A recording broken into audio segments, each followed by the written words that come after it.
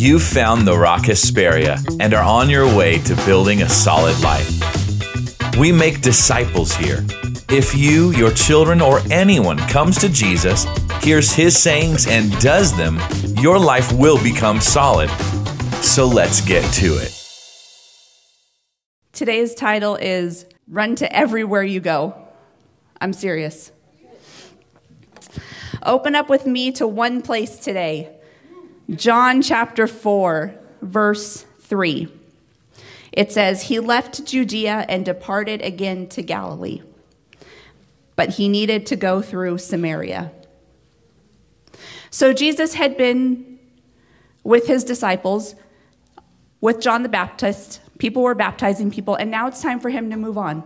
He left Judea and departed again to Galilee, but he needed to go through Samaria. So all it is like this. He was in Victorville and needed to go to Apple Valley, but he had to go through Hesperia. He is just on his way to where the next place is for him to go. And that's what it is for us, is that everywhere we go, there we are. I mean, there really is some basic stuff in life though, right? We get up in the morning, we get ready, we go to work. We get up in the morning, we get ready, we go to school. We go do whatever those things are that we have to do. This is just a regular occurrence for Jesus.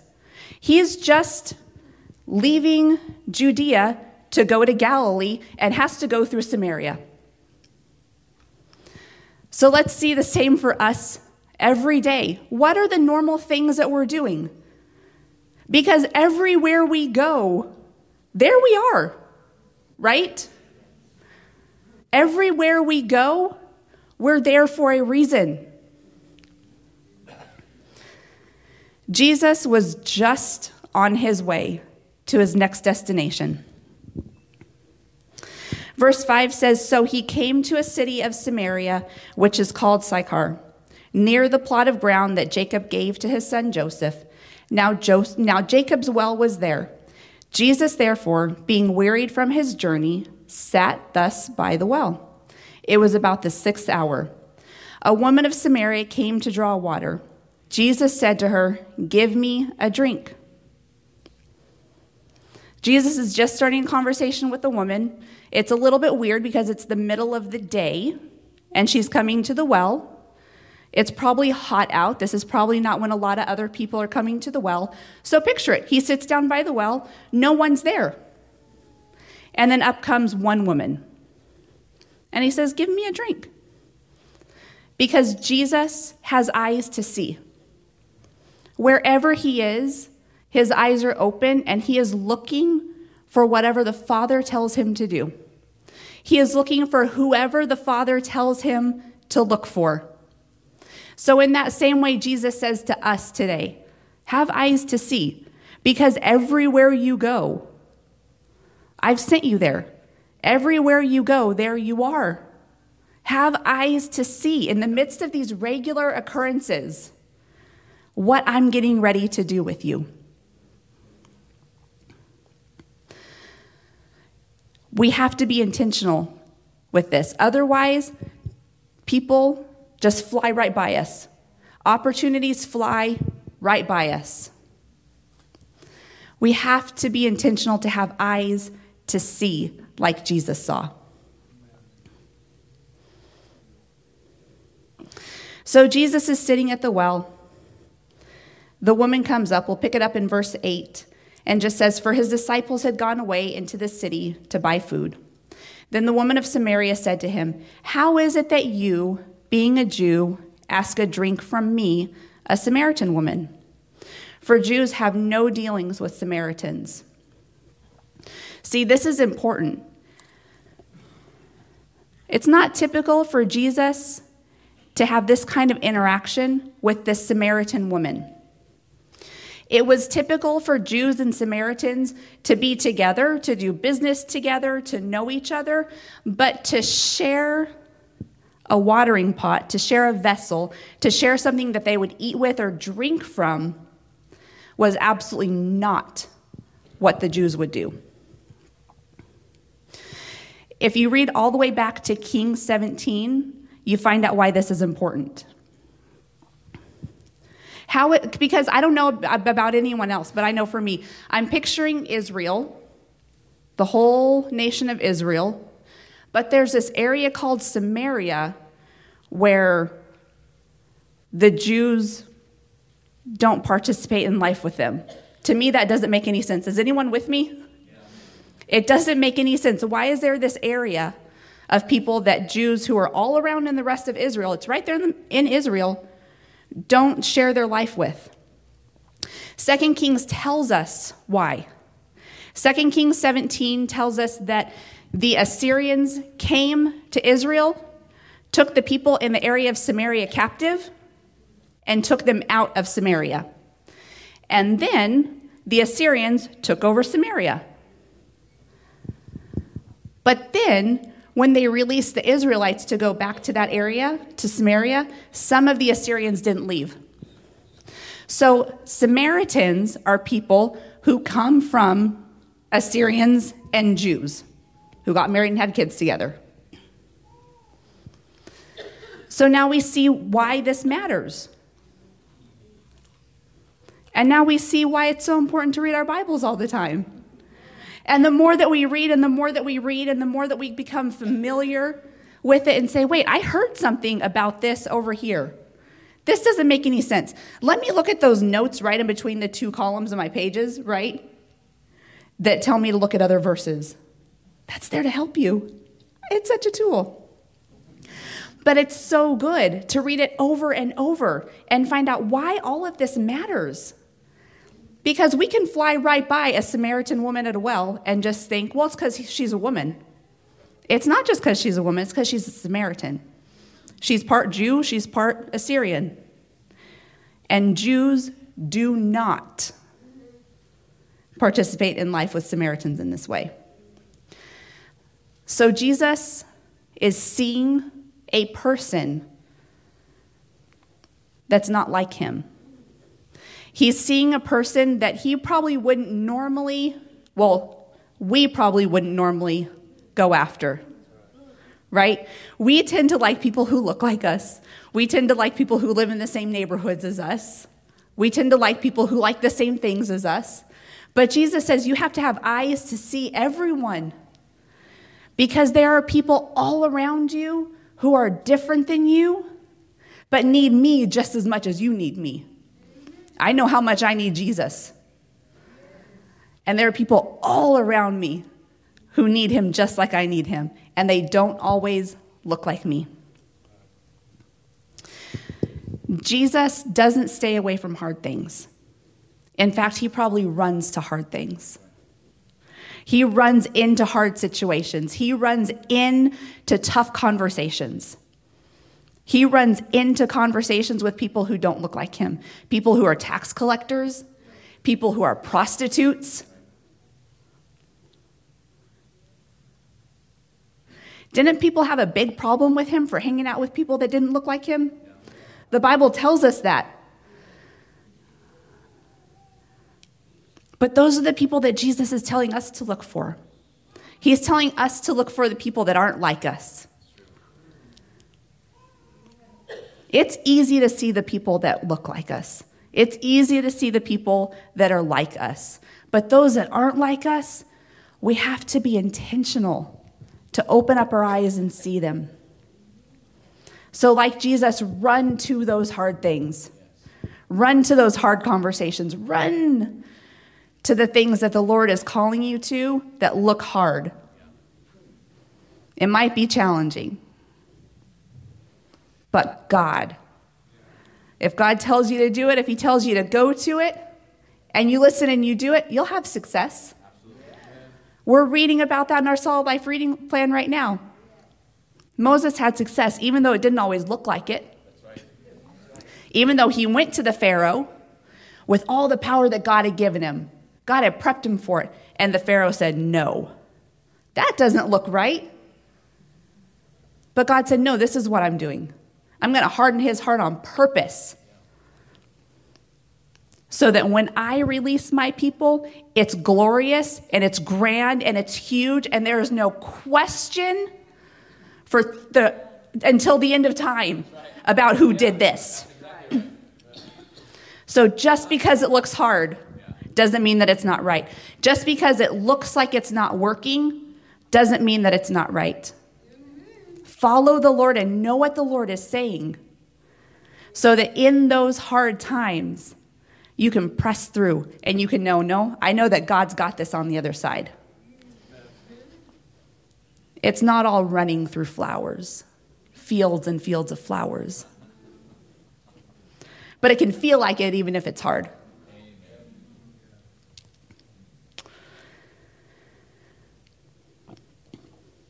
Run to those people that aren't like you, just like Jesus did. He ran to those people that weren't like him. Paul writes about it in 1 Corinthians 9. He says, to the Jew, I became like a Jew. For though I am free from all men, I have made myself a servant to all that I might win the more. And to the Jews, I became as a Jew that I might win Jews. To those who are under the law, as under the law, that I might win those who are under the law. To those who are without law, as without law. So Paul says, you have to make yourself like other people in a way where you can relate to them and they can relate back to you. We're not talking about compromise. We're not going to compromise what the Bible tells us to do. But we have to be willing to go to people that aren't like us. We have to be willing to go to people who make us uncomfortable. I have people in my life that make me uncomfortable. I still have to go to them and find a way to find common ground, to have a conversation with them. We're all in the same boat together. So let's go back to John 4, verse 10. So Jesus answered her and said to her, if you knew the gift of God and who it is who says to you, give me a drink, you would have asked him, and he would have given you living water. So Jesus is just beginning to reveal this truth to her. He's starting a conversation with her, and he's beginning to reveal piece by piece something that she can understand. Just one step at a time. Verse 11, the woman said to him, sir, you have nothing to draw with, and the well is deep. Where then do you go to get that living water? You're greater than our father Jacob, who gave us the well and drank from it himself, as well as his sons and his livestock. Jesus answered and said to her, whoever drinks of this water will thirst again, but whoever drinks of the water that I shall give him will never thirst. But the water that I shall give him will become in him a fountain of water springing up into everlasting life. Do you hear it? He's just giving her more and more and more. Are we actually talking about water that I'm going to take a drink of? What is happening? Verse 15, the woman said to him, sir, give me this water that I may not thirst, nor come here to draw. She says, I hear you. I want what you say. I want what you're trying to give me. But it still is like, how do I get this water? What is this water really? Verse 16, Jesus said to her, go call your husband and come here. And so now we can see she's ready for more. She's ready for a deeper revelation of what's really happening here, of what Jesus is really doing, because there's no way that he knows anything about her. She's a stranger to him. Remember, he's just walking through Samaria and sat down at a well, and this lady showed up. And now all of a sudden he can say to her, go call your husband and come here. He doesn't know anything about her. The woman answered and said, I have no husband. Jesus said to her, you have said well, I have no husband. For you have had 5 husbands, and the one whom you now have is not your husband, and that you spoke truly. He knows something about her that he can't know. He's revealing to her who God is by using a gift of the Holy Spirit that God has given him in this moment. He's using a word of knowledge that the Holy Spirit has given him to know something about this woman that there's no way he could have known. And what that does is it shows her, you're not a normal guy. I've never known anyone like this. So then she says, verse 19, the woman said to him, "Sir, I perceive that you're a prophet." So she's getting closer. She's getting closer to understanding what they're talking about and what's going to happen. Verse 20, our fathers worshipped on this mountain, and you Jews say that in Jerusalem is the place where one ought to worship. Jesus said to her, "Woman, believe me, the hour is coming when you will neither on this mountain nor in Jerusalem worship the Father. You worship what you do not know. We know what we worship, for salvation is of the Jews. But the hour is coming, and now is, when the true worshipers will worship the Father in spirit and truth. For the Father is seeking such to worship him." He's downloading all of this information to her, causing her to understand who he is. And we're talking about salvation. We're talking about you need more than this life that you're living has to offer you. Verse 24, God is spirit, and those who worship him must worship in spirit and truth. The woman said to him, "I know that Messiah is coming. When he comes, he will tell us all things." Jesus said to her, I who speak to you am he. So that's it. He finalizes it. I'm the one that you're talking about. Do you see how this conversation happens? There's just this common ground that we can find till we can start talking about something. And step by step, piece by piece, we dig a little bit deeper into the conversation, a little bit deeper, a little bit deeper. Her understanding grows. She's receiving what he's saying. And so now he can say, I'm the Messiah. I'm the one that you're talking about. Because now she's ready to hear all of it. She's fully receiving. And then verse 27 comes.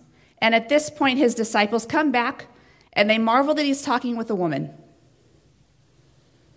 But no one said to him, "What do you seek?" or "Why are you talking to her?" But they're marveling that he's talking to a woman. They have no idea what's happening. It's almost like other Christians come in the room and think that you're a little bit bonkers for what you're doing. There you go.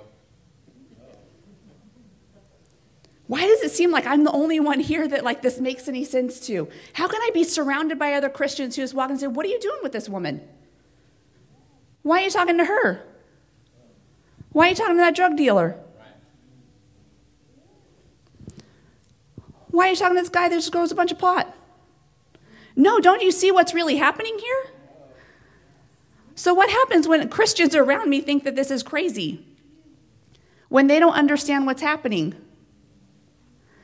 We have to be confident to know that everywhere we go, there we are. I'm looking for somebody everywhere I go.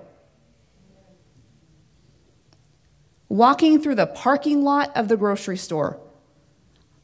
Like, it could be anything. It could be anywhere. Because when I am, and then I see that person, and I follow this, and then I know, no, this is a conversation that's of the Lord.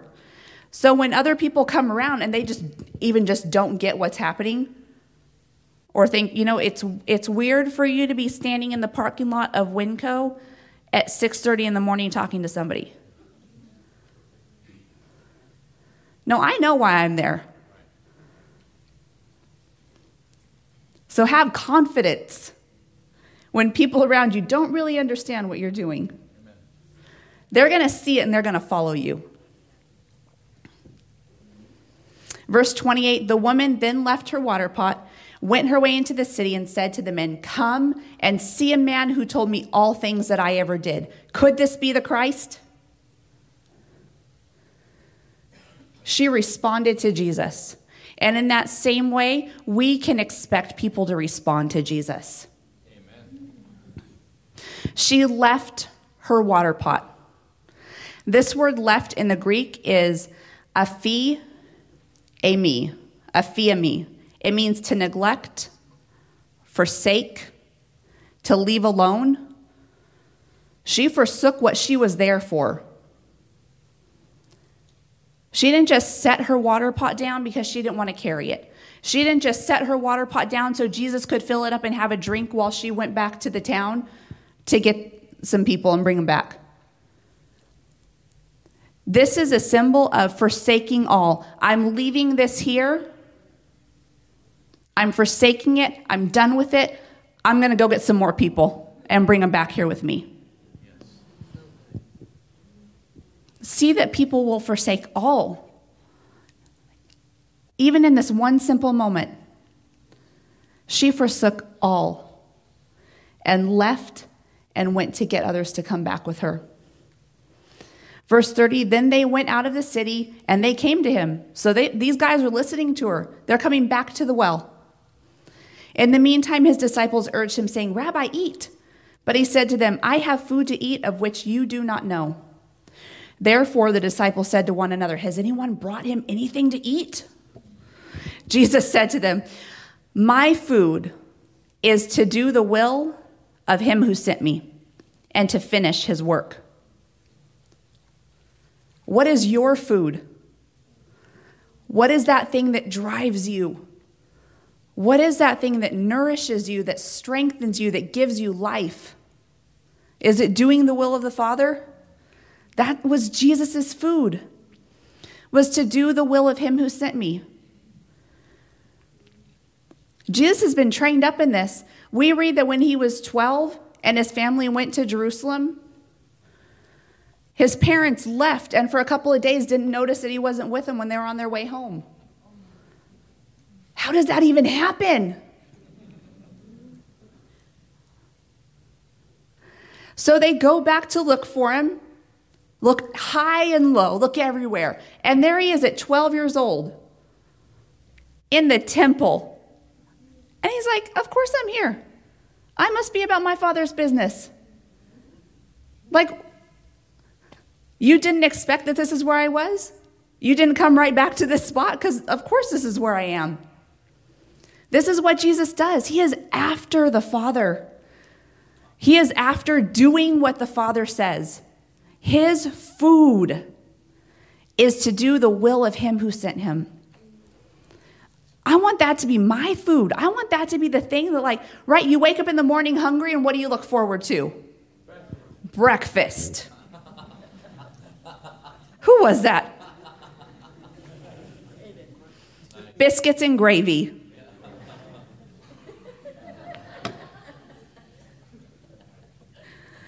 My food is to do the will of him who sent me, said Jesus. This is the thing that I look forward to. This is the thing that I need in the day. This is the thing that keeps me going. This is the thing that I long for. When I wake up in the middle of the night, it's not for a bowl of cereal. It's for the Father. That's what Jesus is saying. So what's your food? What's my food? What am I longing for? What are we going after? The will of the Father.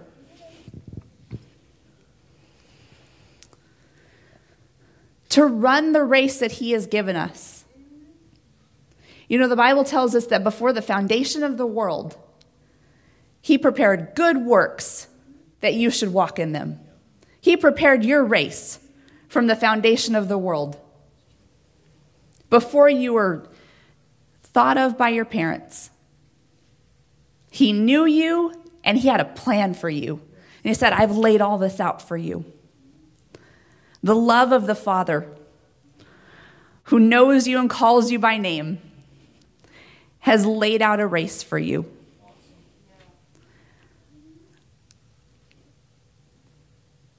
We just follow his race and run his race. Amen. Verse 35 says, do you not say there are still 4 months and then comes the harvest? Behold, I say to you, lift up your eyes and look at the fields, for they are already white for harvest. So again, we see that we have to have eyes to see. And even not just to see, but to lift up our eyes. To lift them up high and look. Sometimes I find myself when I'm thinking about things, like going over a list of things that I have to do in the day, whatever. When I walk, I'm looking at the ground. I can run into anything. I don't have any idea what's happening around me. Unless it's one of my children that's here or lower, like I don't know that you exist. Jesus says, lift up your eyes.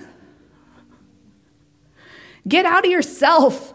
Lift up your eyes and see. The fields are already white for harvest. We have to pay attention and look for it. And when we do, we will see it. Amen. People say, oh no, the plants are still growing. It's not time to harvest. It's hard when you're not a farmer to understand this. It's like it's not tumbleweed season yet. It's fine. I can drive down the street in safety. There's no tumbleweeds out yet. No, that's the wrong analogy. But right, we get that. We get tumbleweeds. It says, no, the time is now. It's already white for harvest. Verse 36 says, and he who reaps receives wages and gathers fruit for eternal life, that both he who sows and he who reaps may rejoice together. Yes. May rejoice together. For in this the saying is true, one sows and another reaps. I sent you to reap that for which you have not labored. Others have labored, and you will enter into their labors. Do you get that? Somebody else has already done all the work. You just get to step in, snip the rose off the bush, and put it in the vase. Yeah. That was the easy part. And then you get to rejoice together with those who labored and those who worked. We will reap even where we did not sow. We will get to step out and we will get to reap where others have labored. Sowing and reaping is a team effort. They go hand in hand. They have to go hand in hand. Genesis 8:22 tells us about this law of sowing and reaping. It's after Noah builds the ark, after the earth is flooded. Now all of the waters have subsided, and God makes a covenant with creation and says, while the earth remains, seed time and harvest, cold and heat, winter and summer, and day and night shall not cease. God established sowing and reaping as a natural law on the earth. And we see that he takes those natural laws and shows us supernatural principles with them.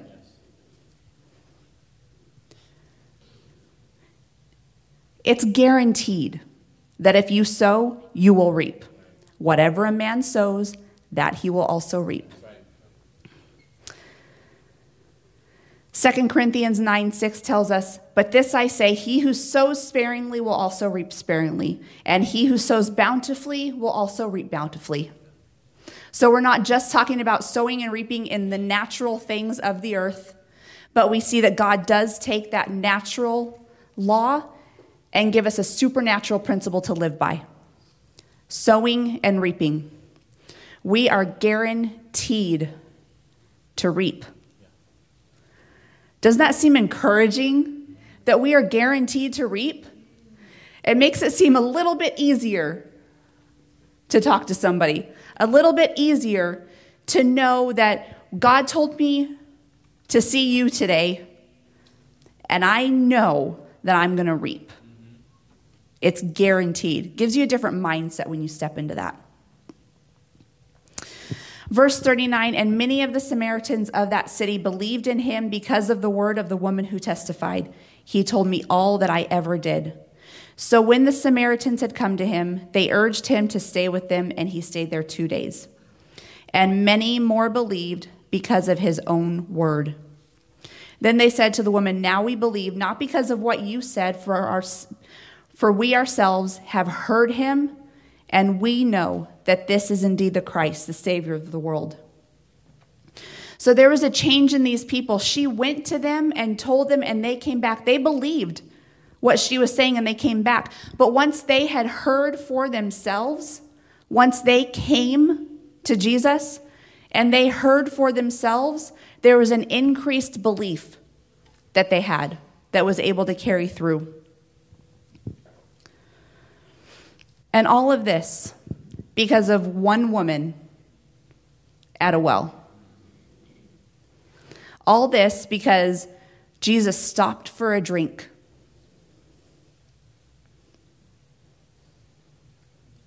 When no one should have been there.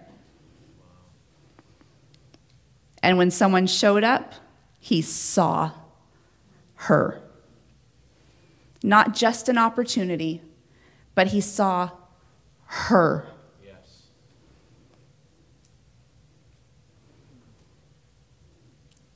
Jesus will bring us people, but we have to see them. We have to see them. We have to see their circumstance. We have to see the love that they need. And not just opportunities, but seeing people that just like you and me, God created in his image, in the image of the Father and the Son and the Holy Spirit. Every single person. There are many people ready for a conversation. There are many people that God has placed in our path, going to wherever we're going to in our daily lives, in our regular routines. So let's see them. Let's be cautious to see people who are different than us, people that we wouldn't normally be drawn to. This is a whole different realm of noticing and of seeing. And we have to do it.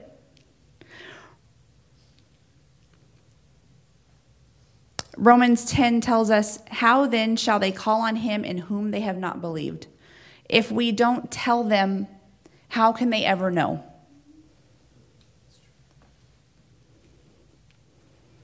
How can they ever know if we don't share, if we don't tell? "And how shall they believe in him of whom they have not heard? And how shall they hear without a preacher? And how shall they preach unless they are sent? As it is written, how beautiful are the feet of those who preach the gospel of peace, who bring glad tidings of good things." How precious are your feet, who bring glad tidings of good things. You have goodness with you everywhere you go. We have light with us everywhere we go. All because one woman was transformed at the well. And because she was able to hear Jesus, she immediately left everything and went and brought others back with her. I believe that we will see these kinds of things in the desert. Amen. I believe that there will be like pockets of these kinds of events happening. I don't think that it's every single time, but I think that there will be identified times where from a single weird moment with a person, like, I don't know what else to call it, right? But it's like, this wasn't planned for. This is odd. But from that one interaction, that person is going to go and tell their neighborhood.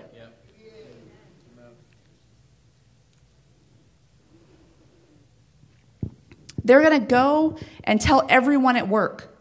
They're going to go and tell groups of people. God loves me. I met this person that told me things about me that there's no way they could have known.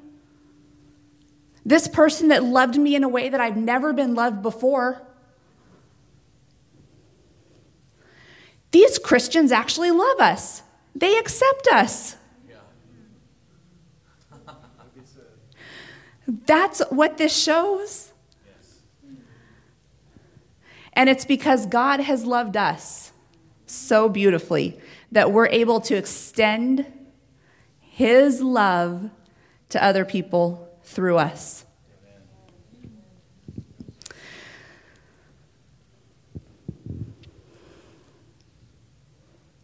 So, can we be mindful this week? And in the weeks to come, and in the days to come, and in the life to come, because this is something that Jesus did. He had eyes to see everywhere he went. He was constantly seeing people that weren't like him, constantly seeing people who were different than him, and bringing them into the kingdom with him. And that same power, that same love, that same compassion that Jesus has, he has given to all of us to express that to the world around us. Amen. So as we finish up today, I want to ask you guys to take a moment to come before the Lord and say, Lord, I've got regular routines during the day. Would you reveal to me what you want me to do in the midst of those routines? Things that might even look like they're messing up my routine.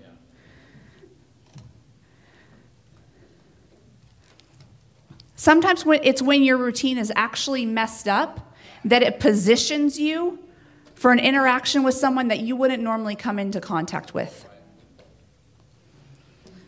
Sometimes when it takes longer than usual to do your hair, and you leave for work a few minutes later, and then you have to stop and get gas, and you're like, man, I'm like cutting it close. That's when a conversation happens. That's when you're like pumping the gas, and you're looking at this person like next to you, and you're like I've got to talk to them. What in the world is this like drawing that God has put here in me?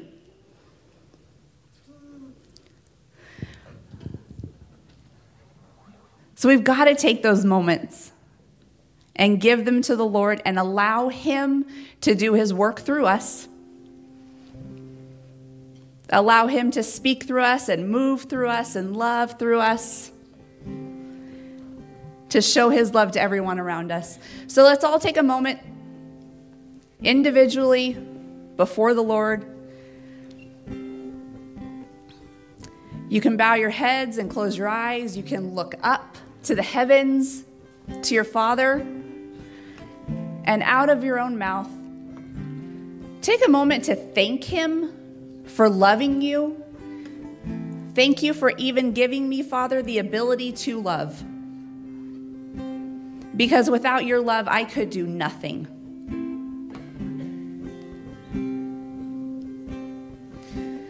And ask him in your routines and in your days to help you to see, help you to open your eyes to the people that he has set before you, to the people that he will even bring to you, just like this woman at the well came to Jesus. He didn't even have to go looking for her. She just showed up where he was.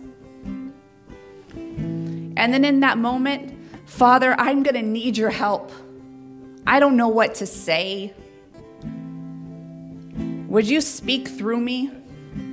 If I'll be bold enough to just open my mouth, will you please fill it with words to say? Because sometimes I don't know what to say to people, but I know that you always know. And God, I make myself available to you, to be used by you. Holy Spirit, I'm here and I'm wide open to you to use me. Let your gifts flow through me, your power, your words of wisdom, your words of knowledge. miracles, whatever it is that you have for these moments. I make myself available to you, Lord.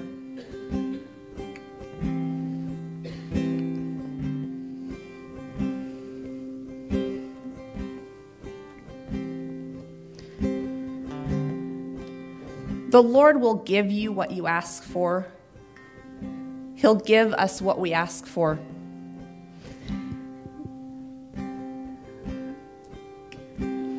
And so be confident, knowing that you don't have to be a creep.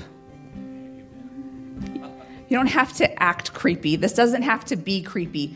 It might feel a little bit funny to you on the inside, but chances are everything seems perfectly normal to the other person.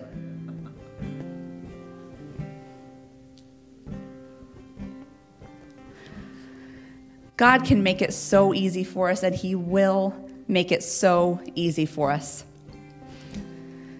So before we leave, let's stand up.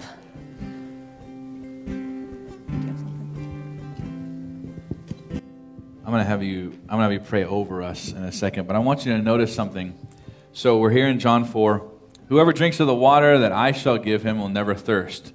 But the water that I shall give him will become in him a fountain of water springing up into everlasting life. The woman now says to Jesus, Sir, give me this water that I may not thirst, nor come here to draw. As she said, this was a problem. This was problematic for her. The hour is coming and now is when the true worshipers will worship the Father in spirit and truth, for the Father is seeking such to worship him. He's giving her a clue that your time has now arrived. And it doesn't have to be like this. And it's not just the Jews only that are going to receive this salvation and receive all of me. And he's cluing her in first. Amazing. Okay, then she goes back. And there's this whole thing that happens now. She says, I don't want to come here to draw the water anymore. Give me the water that you got, right? And then we don't ever hear anything about her situation again.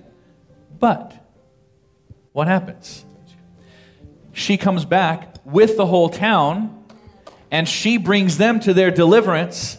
And now they're all in Christian community together. And now her coming to the well is not a problem anymore because they're all together and they found the light. They found the answer. They're all together. Her problem is solved automatically. She says, give me the water. He says, okay, this is what you do. He spoke into her. It triggered her testimony. She went and told it, got the people, brought them back. They got saved, essentially. I know not technically, but essentially, right? And now her problem is also solved. Because she was so struck by what Jesus was intending to do, she even kind of put herself aside, went to these people who were terrible to her, likely, for whatever her past was, why she was drawing water in the middle of the day. She put herself aside, went after them to an uncomfortable situation. And Jesus fixed everything. Mm-hmm. Not one fly remained. Mm-hmm. Is that incredible? Yes. And this is what God is calling you to right now. We so often use us, the verbiage us, and we say that because it is us. It's every bit her and me as it is you. We may have an anointing to preach it, but not to live it. We have to work through that the same as you. So that Winco 6:30 in the morning thing, that's us too. You know, when it takes me longer to do my hair in the morning, and then, you know, you got to get it's all the same, mostly. You get what I'm saying? Yeah. Now, so we are commissioning you to do that. Don't get lost in the us and in the we, because if it's just we, someone else will always do it in your mind. Someone else will always do it, and no one will get it done. I'm commissioning you to do it. She's commissioning you to do it. And right now, I want you to pray over us all a blessing that all of our stuff is taken care of. We're taken care of automatically by the Lord, just as He does when we are outwardly focused and not just self-seeking. Can you pray over us? Thank you. God, we thank you for your word. We thank you that you speak to us. I thank you that your word is living and powerful and that it is sharper than any two-edged sword. It has pierced to the division of soul and spirit. It has discerned our thoughts. It has discerned the intents of our heart, Lord. We thank you for your word. It is love and it is life from you. And God, so today I pray over every person that as they have eyes to see, as they go out to reach people, Lord, that you would take care of every need that they have, that you would take care of restoring relationships, that you would take care of blessing and increasing and restoring finances, that you would take care of jobs that are needed, of homes that are needed, of children that are needed to be saved. God, that you would supply all need, that you would take care of all of those needs, all of the fears, the anxieties of life, that would all be taken care of by our willingness and our obedience to follow you and to go out and testify, to go out and say, God has loved me, to go out and say, God has healed me, to go out and say to whoever you say to, whatever you tell us to say, Lord. Yes. I bless your people today in the name of Jesus. Thank you, Lord. Amen. Amen. If you receive that, would you clap your hands together? This is a symbol of agreement, of covenant.